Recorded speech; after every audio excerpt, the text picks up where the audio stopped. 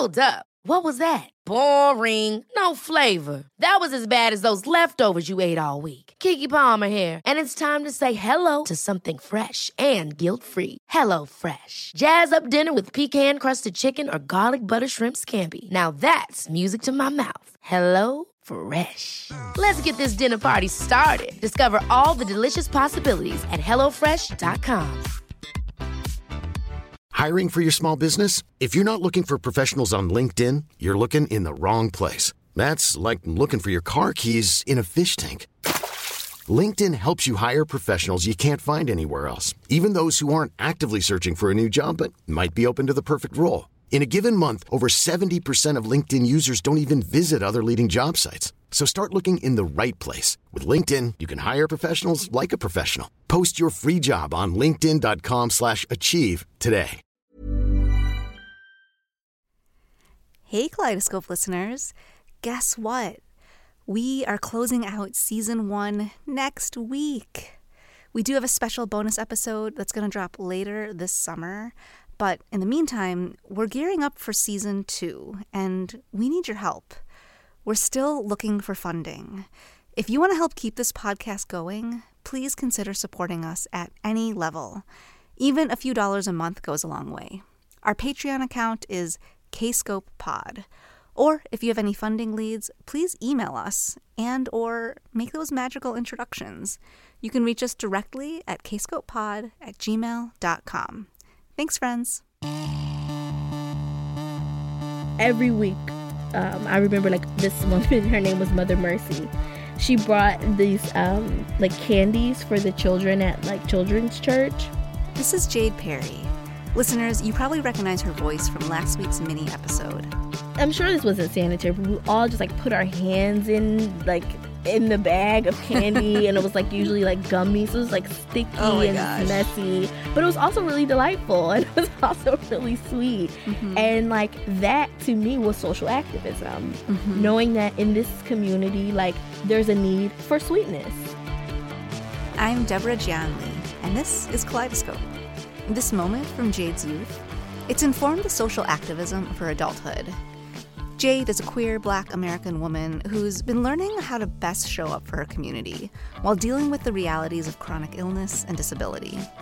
In last week's mini episode, she touched on this by explaining spoon theory. Side note, we were floored by how many listeners responded and resonated with this. Shout out to all our Spoonie listeners. Okay, so let me tell you about Jade. Jade is the person at the party that you immediately notice because she always wears the dopest glasses. And she does amazing work. She co-founded Mystic Soul Project, an organization that combines mysticism and activism while centering people of color. She writes and speaks about chronic illness and how that intersects with race and spirituality. Oh yeah, she's also a tarot card reader and an emerging herbalist. We start the interview at a major turning point in Jade's health. Picture Jade at a retreat deep in the wilderness of Pennsylvania. There was this creek, I remember, and there was this gravel walkway. And I remember stepping on one of the pieces of gravel, and this pain just kind of shot up my foot and all the way to the back of my hamstring. And I thought that it was just because I stepped on the gravel maybe the wrong way. I don't know. I thought maybe I kind of twisted my ankle in a weird fashion. Mm-hmm. So I kind of ignored it. And then about 2 minutes later, it happened again. So I went back to my college dorm. And that was really one of the hardest walks that I've ever taken in my life. And I called my mom and I was like, I don't know what's going on. Why can't I walk? My mom was like, it sounds like plantar fasciitis. So let's do ice and, ACE bandages and so on and so forth. And then maybe a week or two later, it started happening in my other foot too. Oh, gosh. So it had gotten so bad, I was reliant on an assistive walking device. And at that period of time, I was using a wheelchair a lot more often than I do now. About 2 or 3 years later, I got a accessible parking pass. Mm-hmm. And it's interesting because there are some days where I pull up with my parking placard and nobody says anything because when I get out with my cane. Mm-hmm. But there are other times where through a series of the sun is shining. It's warm outside, so my muscles can, breathe. I didn't take as many steps the day before, and I'm able to walk into wherever I need to go. And that's where you get the stares and the questions and the looks from people. Yeah. And do you ever second guess yourself and think well, maybe I should pull out my cane for the show? You know absolutely, what I mean? Absolutely. Yes. And the thing is, for me, again, I'm a Black woman in America. Right. And I've had some scary incidents where people would come up to my car, particularly white men. Oh my gosh. Would come up to my car and be like, you don't look disabled. You're using these resources. That whole trope of right. Black women using resources as a scam or whatever. Not that oh no, she actually needs this. And of course my perception of age as well. A lot of people are like, well, you're young, so you're not you're not disabled. I just can't believe people I do believe it, but it's I know that this happens, but it's where did those filters go? What happened to you? It's wild because, a part of me is angry, but then another part of me is we're at Target. Don't you have things that you need to be getting instead of being in my face? So right. It's a strange dynamic. And I guess it plays into all the misconceptions about what ability and disability are and what it looks like and who has it and who deserves accommodations and who doesn't. It's someone needs some kind of visual proof. But it's why do you need proof in the first place? Right. How is this your business? Right. And that's where I always land. Right. It seems like you've had many years to process this and you've had multiple health issues come up. How do you process it today?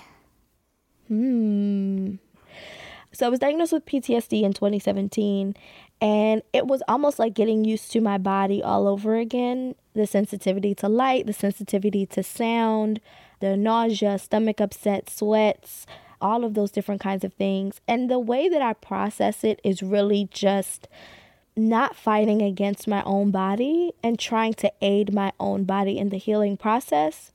And what that looks like is not beating myself up about, what I have or do not have. Yeah, I think it's really interesting just to hear you say, you try not to beat yourself up about it, because I feel like there's this narrative that, if you have some sort of illness, everyone's trying to figure out, what you did to, have such a misfortune.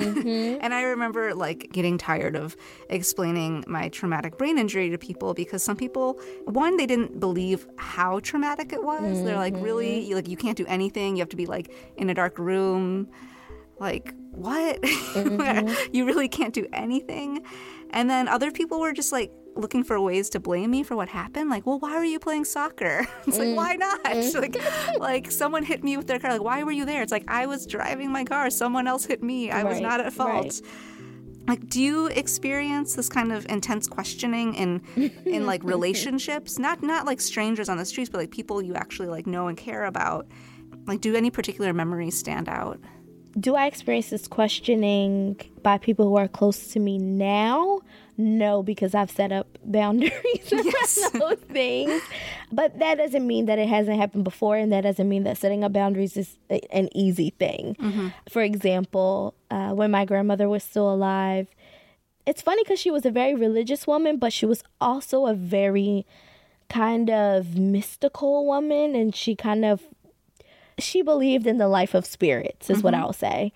And so I remember my first ailment, there would be times where I would be spending time with her, or I would be at her house and say I fell asleep for a nap or something like that. I would wake up and she would have anointing oil on my feet. Just I think I could take that because it was my grandma and we had a good relationship. That doesn't mean that it wasn't slightly irksome.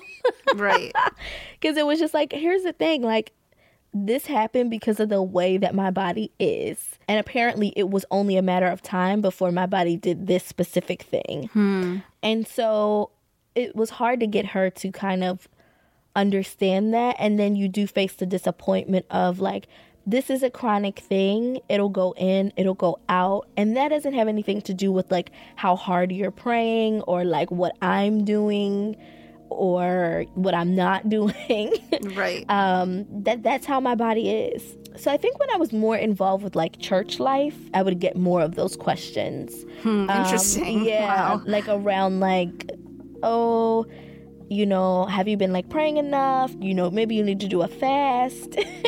and then like miraculously you'll be cured or you'll be healed. Right. I do believe in miracles, but I don't think that I don't know if we were on the same page of what miracle meant in real time. Right. And there's like an implication that you are not doing enough of something. Right. That's why that miracle doesn't feel as like something something you can really receive. Right. Mm-hmm. And now that I'm involved in more, you know, circles of mystic spiritualists, like, we'll put these crystals on your feet and like take these 2 deep breaths and it's like cool, but I don't use those things as a way to like invoke a miracle, you know, in terms of, I think I do it more as something that's spiritually that grounds me. And because, you know, by way of gaining spiritual grounding, I'm just more open to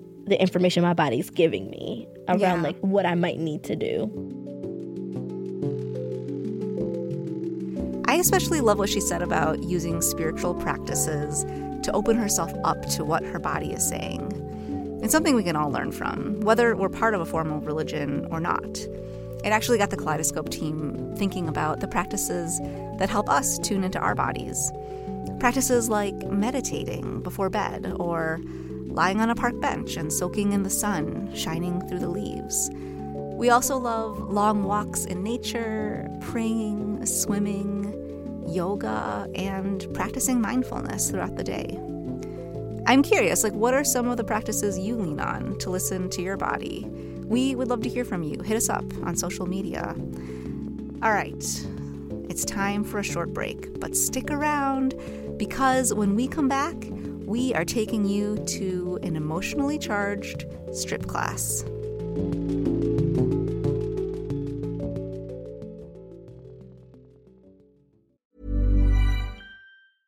A lot can happen in the next 3 years. Like a chatbot may be your new best friend. But what won't change? Needing health insurance. United Healthcare Tri-Term Medical Plans are available for these changing times. Underwritten by Golden Rule Insurance Company, they offer budget-friendly, flexible coverage for people who are in between jobs or missed open enrollment. The plans last nearly 3 years in some states, with access to a nationwide network of doctors and hospitals. So for whatever tomorrow brings, United Healthcare Tri-Term Medical Plans may be for you. Learn more at uh1.com. Millions of people have lost weight with personalized plans from Noom. Like Evan, who can't stand salads and still lost 50 pounds. Salads generally for most people are the easy button, right? For me, that wasn't an option. I never really was a salad guy. That's just not who I am. But Noom worked for me. Get your personalized plan today at Noom.com. Real Noom user compensated to provide their story. In 4 weeks, the typical Noom user can expect to lose 1 to 2 pounds per week. Individual results may vary.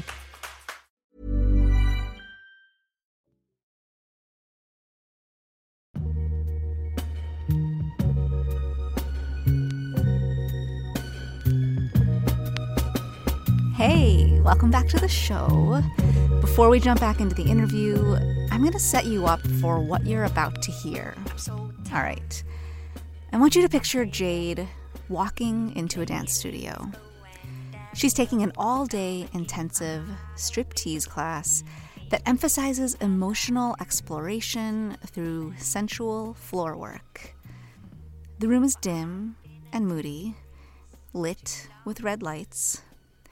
The sounds of Chicago whisper in the background, like a phantom. Jade and her classmates begin the day together, eating fruit, laughing over stories, and stretching out their bodies. And throughout the day, they put on new outfits and then strip them off as they work to explore different aspects of their sensuality. And then the mood shifts. The teacher, Rashida Kanbe Miller, lights sage, and she lets the smoke trail through the room. I'll let Jade tell you the rest. So we got to a moment where, we did some exercises in stripping for sensuality. But then Rashi was like, so now we're going to strip for grief. We're going to work towards the grief end of the spectrum. And her theory was that if we don't lovingly attend to the grief that we carry, it can be hard for us to unlock other ranges of feeling, including sensuality. So I had a dance partner, and we're stripping, and she's like, I just want you to kind of think about whatever you want to strip off of you. And so I just wanted to kind of get rid of some stories that I was telling myself about this traumatic event. So I was, strip that off. What were the stories you were telling yourself? That things were my fault, that I could have done more to prevent what happened, and was just I don't know, am I worthy of a medical leave, right? And so it was really ironic because I'm in this dance studio. It was stripped down to a bra and a G-string. And then there's some choreo that was very tender, very embracing. And from that point, you could freestyle in terms of whatever you wanted your partner choreography to be. And when we got to that part, I just literally broke down crying. Snot crying, all tears, just a mess. And it's fun. It was wild because I had this dance partner. And did you know each other well? No. Oh, wow. We didn't know each other well at all. Wow. So I had this dance partner that's trying to figure out how to negotiate. Yeah. How, do I finish this? What do I do?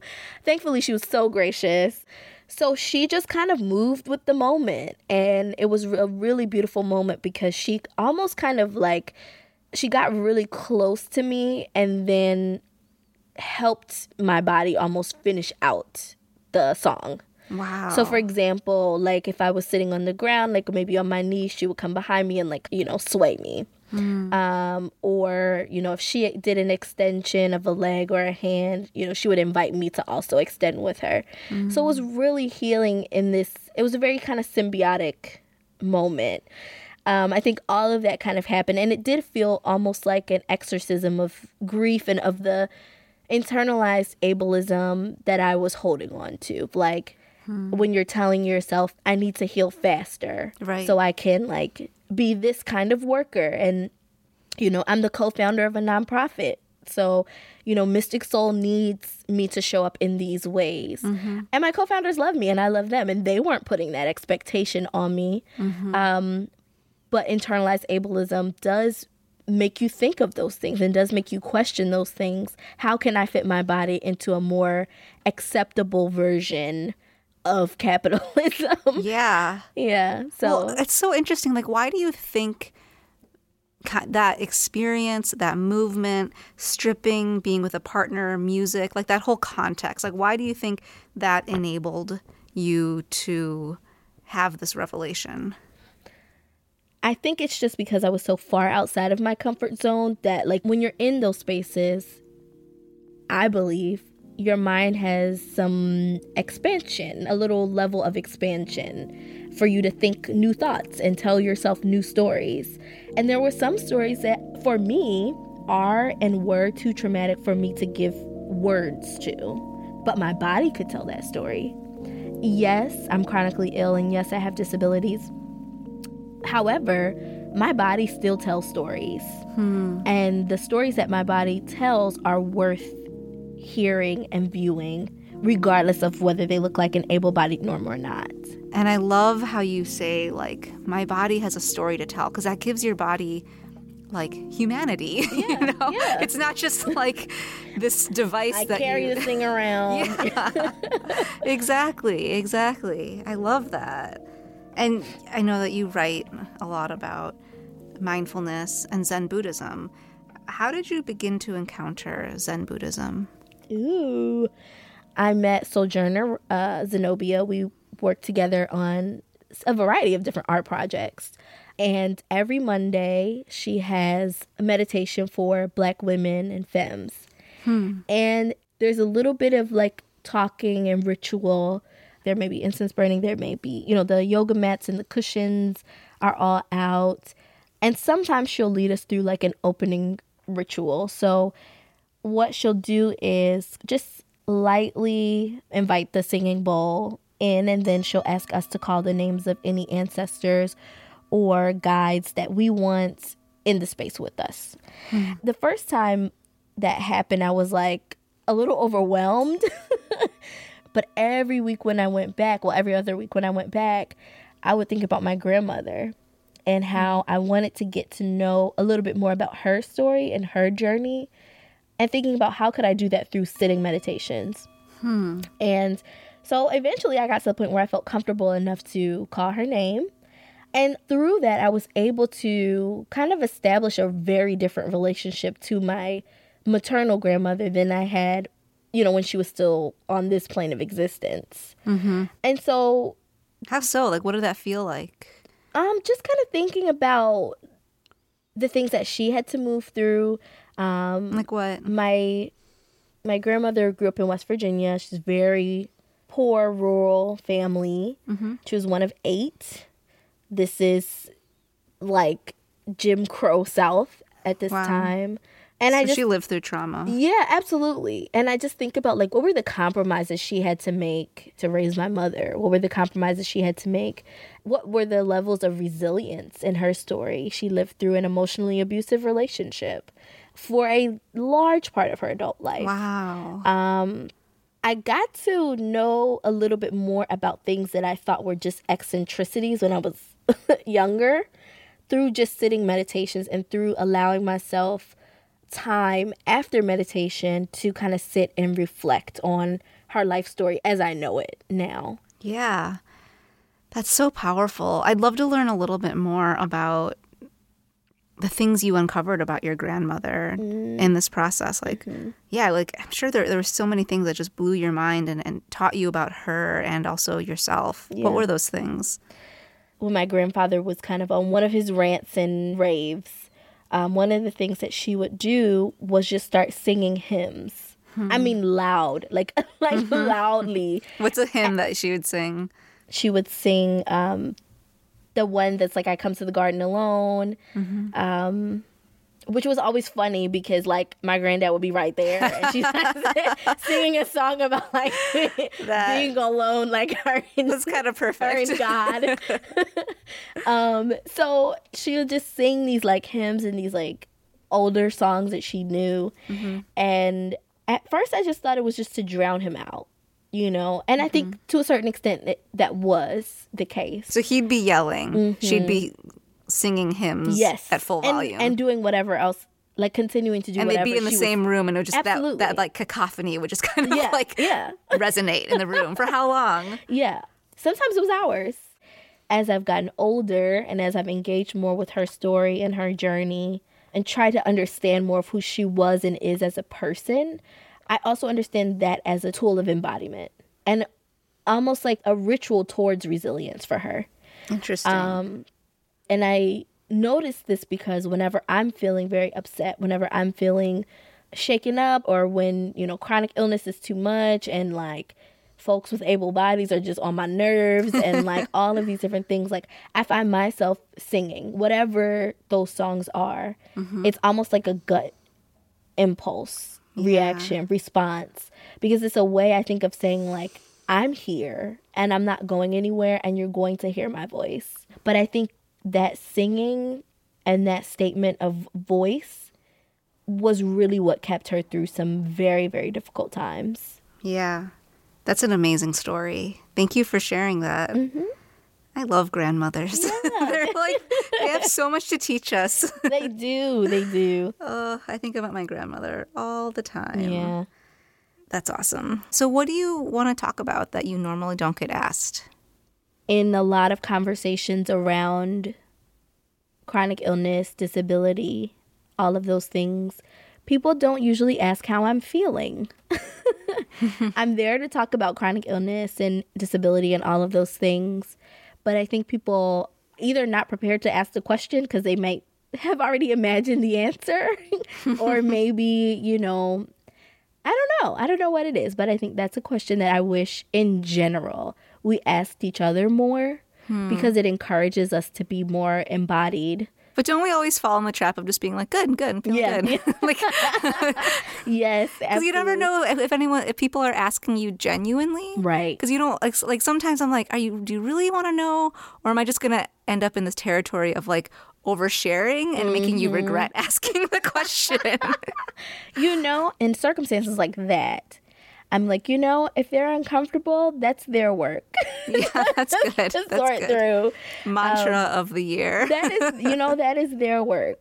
Yes. Because I'm just speaking my reality. I'm just speaking how I feel. And that has nothing to do with that person or how they perceive me. And I think it's important to build a level of empathy and coping with things when they're not fine. Because life is not always fine. Right. I always ask myself, like, when does it become dishonesty? Or as my grandma would say, like, when are you now, like, telling a story? 'Cause she didn't really like to say lie. But, like, when are you just telling a story of, like, I'm fine when you're not? Right. And if we were honest, like, how would that inform our interactions with each other? How would that inform even, like, the questions that we ask each other? And could we get to a more intimate space if we answered that question honestly? Right. Hey, this is the part of the show where we bring in Kaleidoscope's co-founder and pastor in residence, Aaron James Brown. What? Hey, Aaron. Oh, hey. So, Aaron, was there any moment that, like, really stood out to you from this interview? Yes. What was it? I was really moved by Jade's story of her grandmother singing while her grandfather was yelling. Yes. Yeah. Me too. That's wild. I know. It's like she's in this super rough relationship and she's living through trauma and she still finds a way to make her voice heard. Yes. It's so amazing. And it's like such a reminder that even in the face of repression, we can find ways to assert our voice and our humanity. Yeah. Debbie, it sounds like you know something about that. Maybe. I think it's so tempting to become silent when we feel powerless, but have you ever felt that way, and did you find your voice? Yeah. This feels like the story of womanhood throughout history. Am I right? Okay, can you teach us about it? Well, I have a super recent story. Okay. Can I spill? Yeah, please. Okay, so there's this house. It's about 10 feet from my house. It looks like a cute barn house. It's also super old, and I just found out that there are developers that are going to demolish it and then replace it with condos. Oh.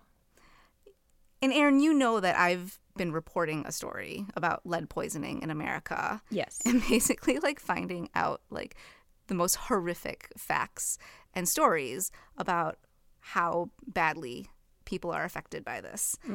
And given what I know about this house, there's a huge chance that there's lead in this house and that it will be released as lead dust during the demolition process. Oh my gosh. Yeah, it's horrifying. Debbie, how does that affect your family? You have a kid. Yeah, I have a kid. I've got a baby brewing. I've got my own body to care for. Right. And there's like kids and families all in my neighborhood.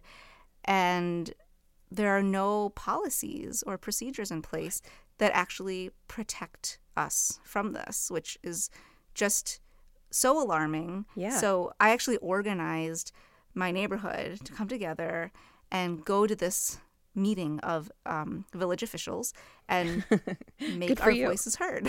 Yeah. And it was horrible because we went and we all had like our statements prepared and they totally shut us down. They were just like, this is irrelevant. Talk to someone else.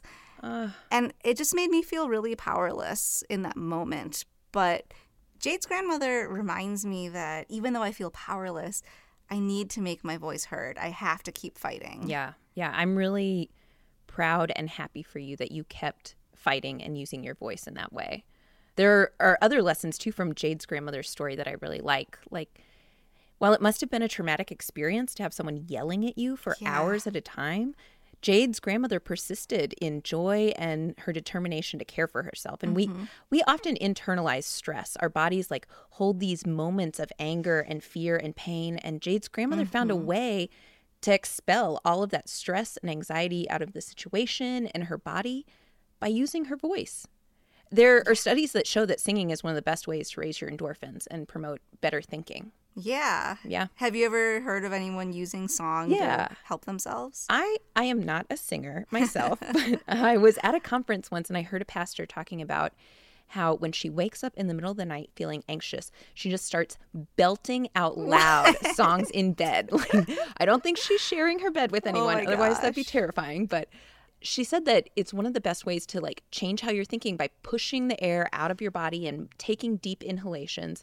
And pretty soon your brain calms down and is able to keep moving. Yeah, that's awesome. Yeah. Do you do this? Like, ever since hearing that, like, do you do this, and what's your song? Well, as I said, I'm not a super awesome singer, on. but I will, on occasion while driving, belt out, like, Beyonce's Crazy in Love is my jam. That's amazing. Yeah. What song do you sing to, like, help yourself feel better and remind yourself to keep using your voice? So many songs. Yeah. I have quite the repertoire. Name your best karaoke song. But I'd have to say the one that I keep coming back to, and the one that applies to like all situations, is Erasure's A Little Respect. Yes. So good. Good for you.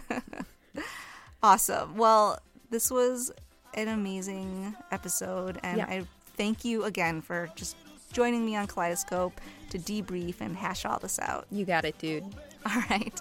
I will see you next week, Erin. See you soon. Bye. Bye. All right. That's it for this episode. Remember, next week closes out season 1. We do have a special bonus episode in the works that will drop later this summer, so keep us in your feeds and help keep this podcast going into season 2. Support us financially and or connect us with any funding leads you might have. Our Patreon account is kscopepod. Our email is kscopepod@gmail.com. Kaleidoscope is produced by Annie Nguyen with amazing support by co-founder Aaron James Brown. I'm your host, Deborah Jian Lee. You can find out more about the show at kscopepod.com. Our Facebook, Twitter, and Instagram are all at kscopepod. Thanks to the BTS Center for funding Season 1. Listen and drop us a review on Apple Podcasts. You can also listen on Radio Public, where we get a few coins for each listen. All right, see you next episode. In the meantime, let the world see you. When they do, they'll never be the same.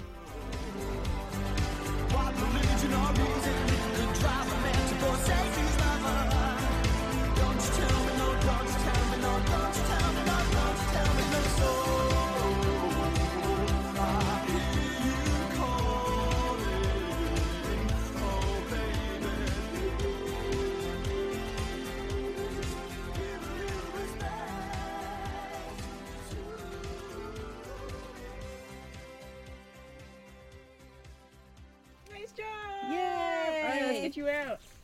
Okay.